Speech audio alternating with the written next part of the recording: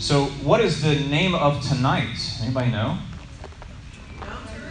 I hear Yom Teruah, Rosh Hashanah, Feast of Trumpets. Which one is it? All the above, yeah. So tonight starts the civil new year.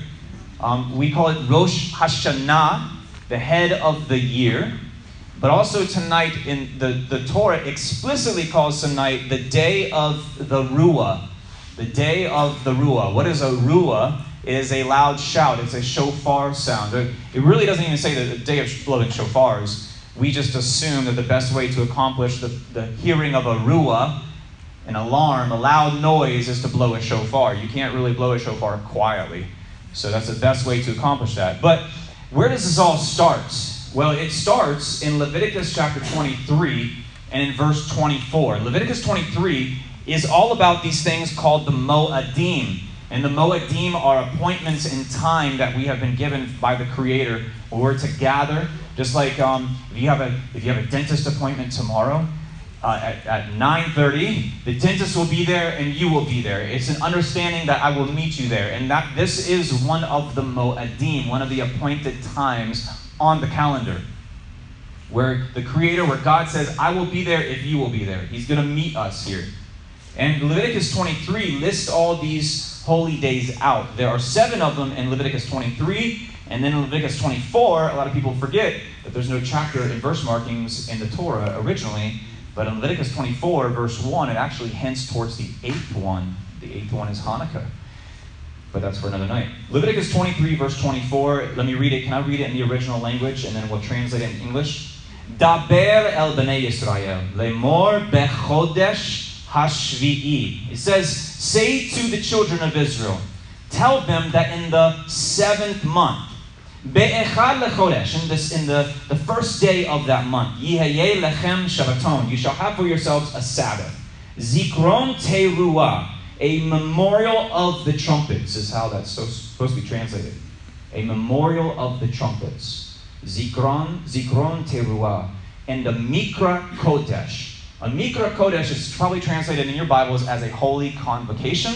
But what is a convocation? A convocation is a meeting of people, but it's so much more than that. It's actually a rehearsal of something that is to come. Okay? So here, what we have in Leviticus 23 so far, we're supposed to gather together with people, right? We're supposed to experience a Sabbath, like a restful day.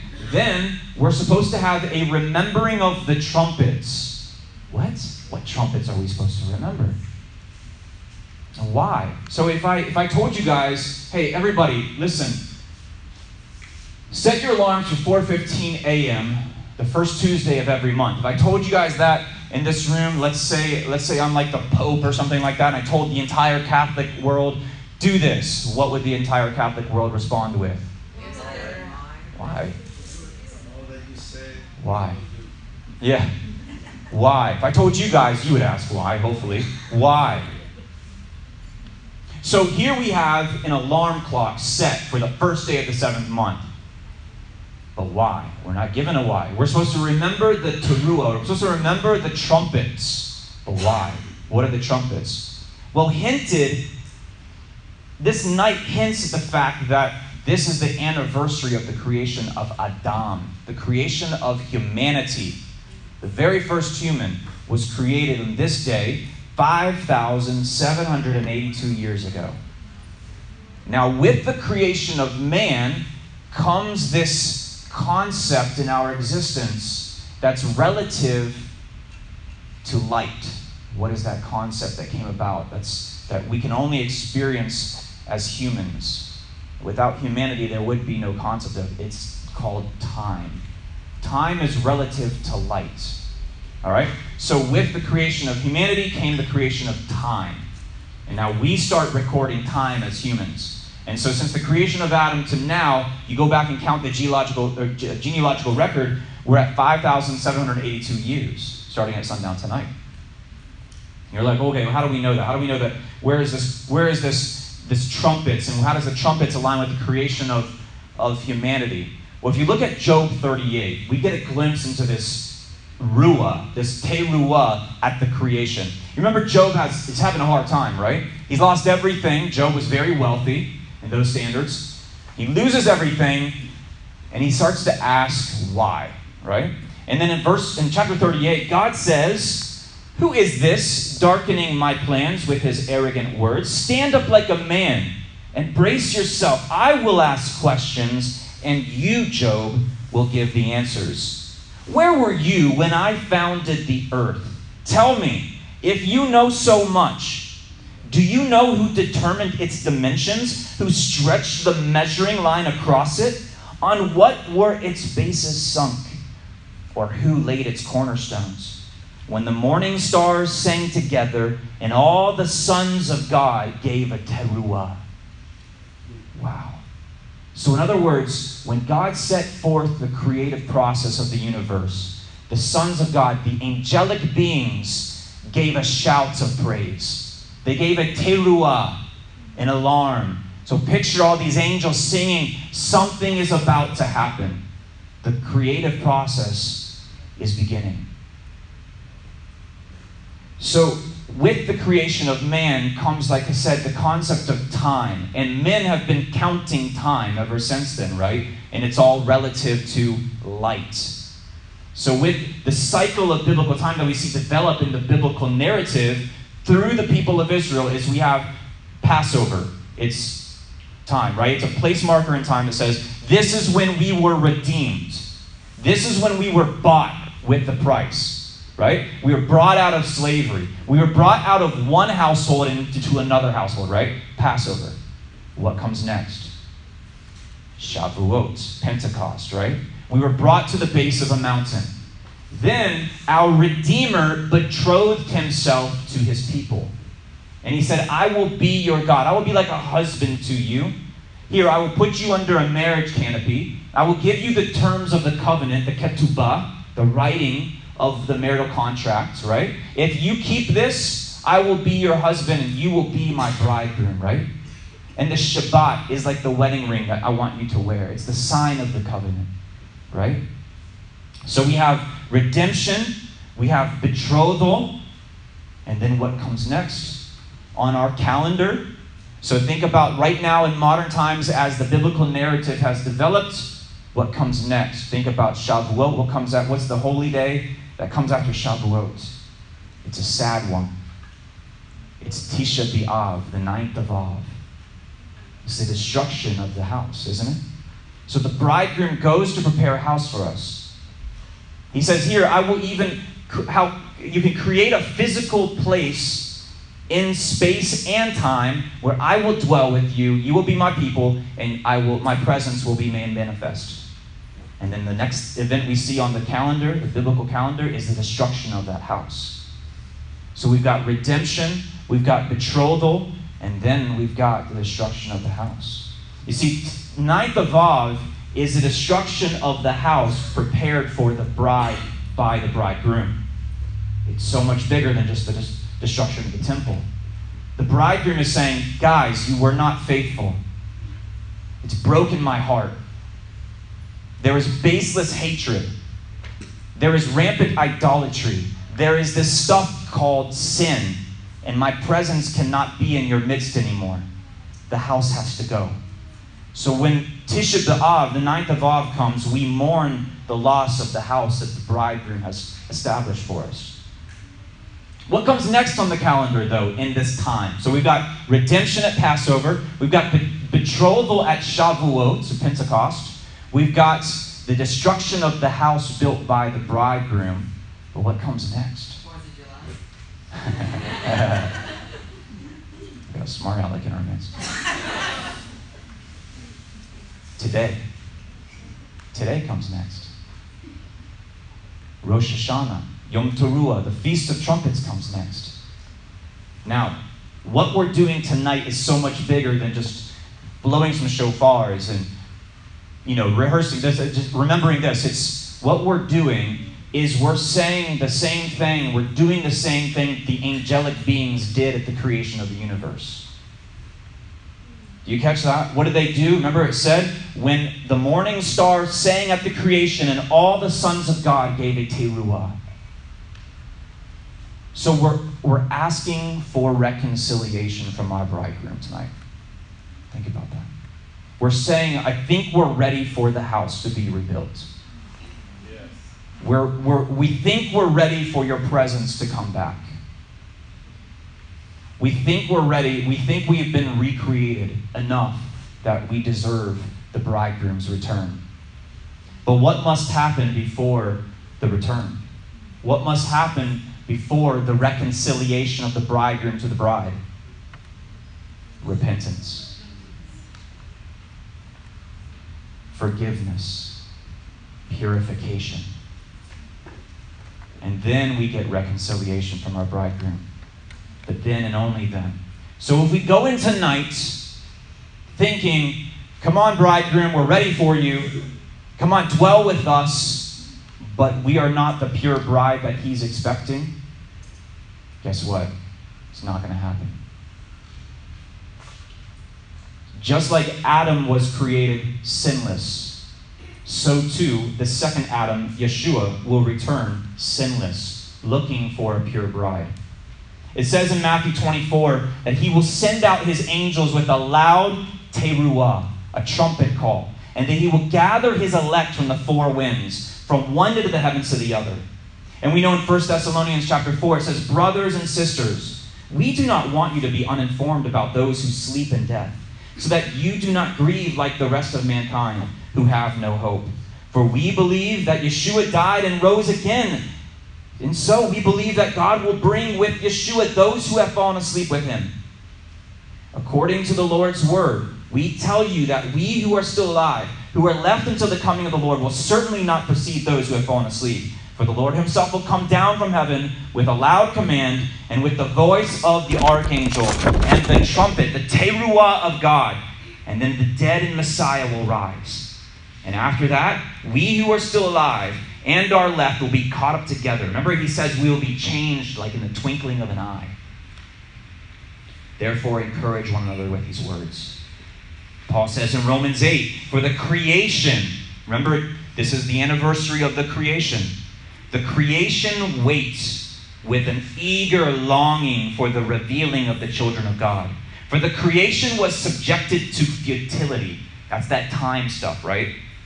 Not of its own will, but the will of the one who subjected it, in hope that the creation itself will be set free from its bondage to decay and will obtain the freedom of the glory of the children of God. We know that the whole creation has been groaning in labor pains until now.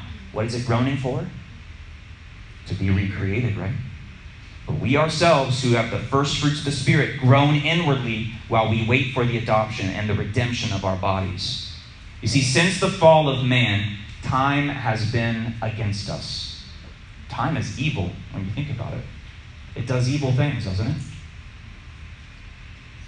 I mean, just last time I looked in the mirror, it's like, man, I got some extra wrinkles. I mean, physically, time decays things, right? It breaks the second law of thermodynamics. Things wear out. They get old. They don't work like they used to. Right? You can't run that same time that you used to be able to run. You can't work that same amount without feeling it the next day. Time is evil, right? It's working against us. But by gathering tonight, what we're saying and what we're proclaiming tonight is that we are a people who are setting apart a piece of time. And we're groaning and making a teruah for the coming bridegroom, saying we're ready. We're submitting to the idea tonight that we need repair. Right? Just like when I have a lawnmower or something like that, and it's beyond my ability to fix it, what do? I take it to the manufacturer. This is beyond my skill level at this point, right? I need your intervention. Tonight, when we sound the teruah, we're saying we need your intervention. We're ready for the bridegroom. So by sounding the shofars tonight, we're saying, look, we long for your return. We long for your recreation and renewal. We long for your house and for your presence. Here we are. We're waiting. We have our affairs in order, and we're ready for the resurrection of the dead. So the question tonight is, before we get into this, are you ready? Are we repentant? Or are we just papering over conflict between our brothers and sisters? Are we concealing sin in our own lives? I don't know about you, but I want to be found to be a people of humility and grace, self-control, forgiving one another in love, bearing each other's burdens, and interceding for the hasty return of our Messiah and King. And then, as it says in Revelation, we will sing, "Let us rejoice and be glad and give him glory. For the wedding of the Lamb has come, and his bride has made herself ready." That's my prayer tonight for this night, for you all, and for myself. And I'm going to close with Ezekiel 37, verse 12.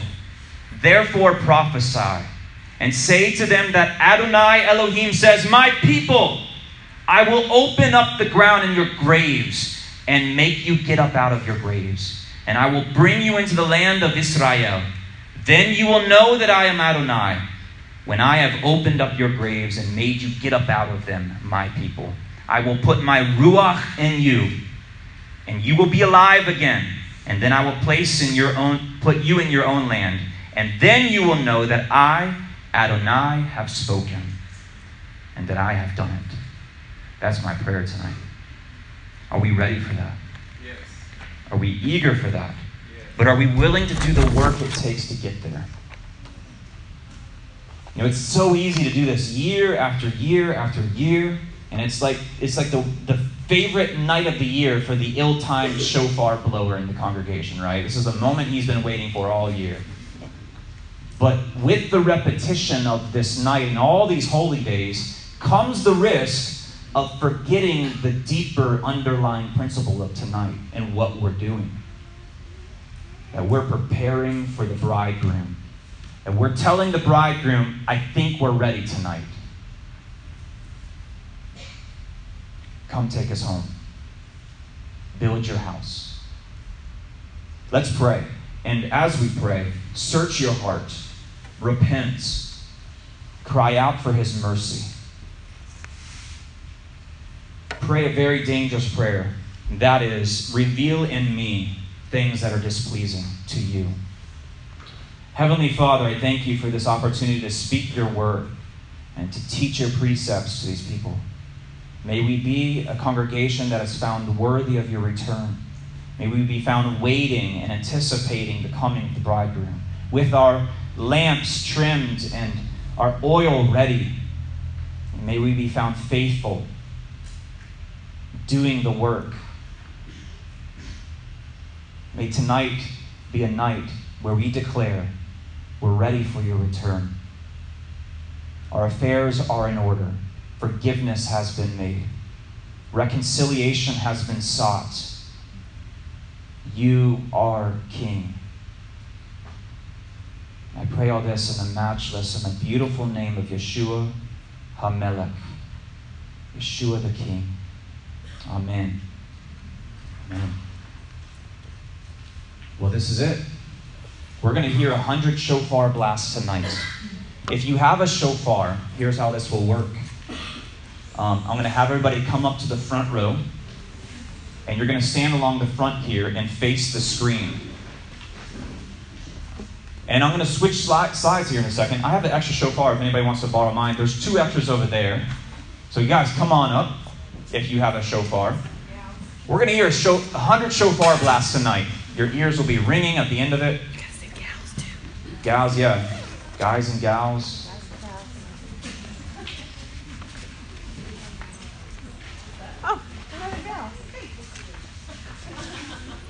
So let's say these blessings together.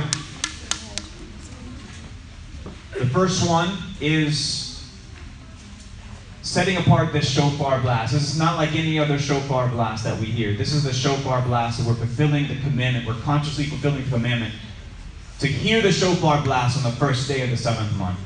Let's say it in Hebrew together. Baruch atah Adonai, Eloheinu melech haolam, asher kishanu b'mitzvotav, vetzivanu lehishmi'ah kol shofar. Blessed are you, ruler of the universe, who has sanctified us with his commandments, and who has commanded us to hear the voice of the shofar.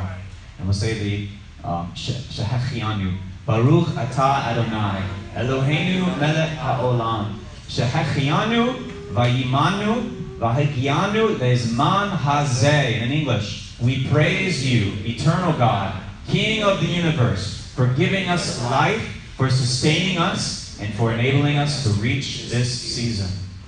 All right, so here are the sounds of the shofar. Let me explain them really quickly. The first one is the tekiah, and that will be a long blast. The next one is the shevarim, and this will be 3 short calls. The next one will be the teruah. It's 9 staccato notes, 9 or more. And the last one will be tekiah gadolah, the great tekiah. This is the last great trumpet right here. All right? Now, we're going to do this 3 times through.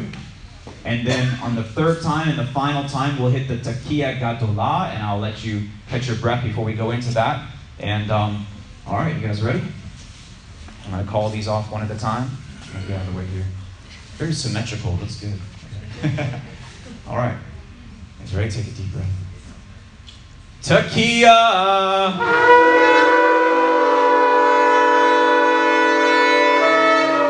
Shevarim. Teruah.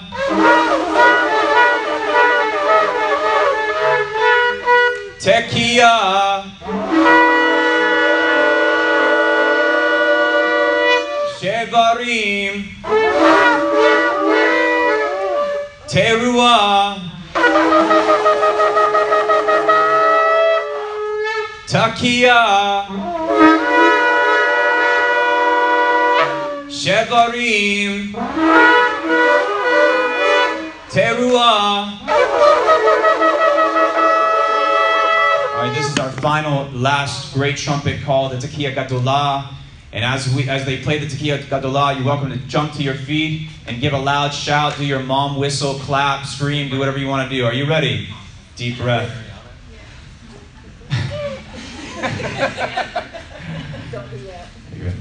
Tekiah Gadolah.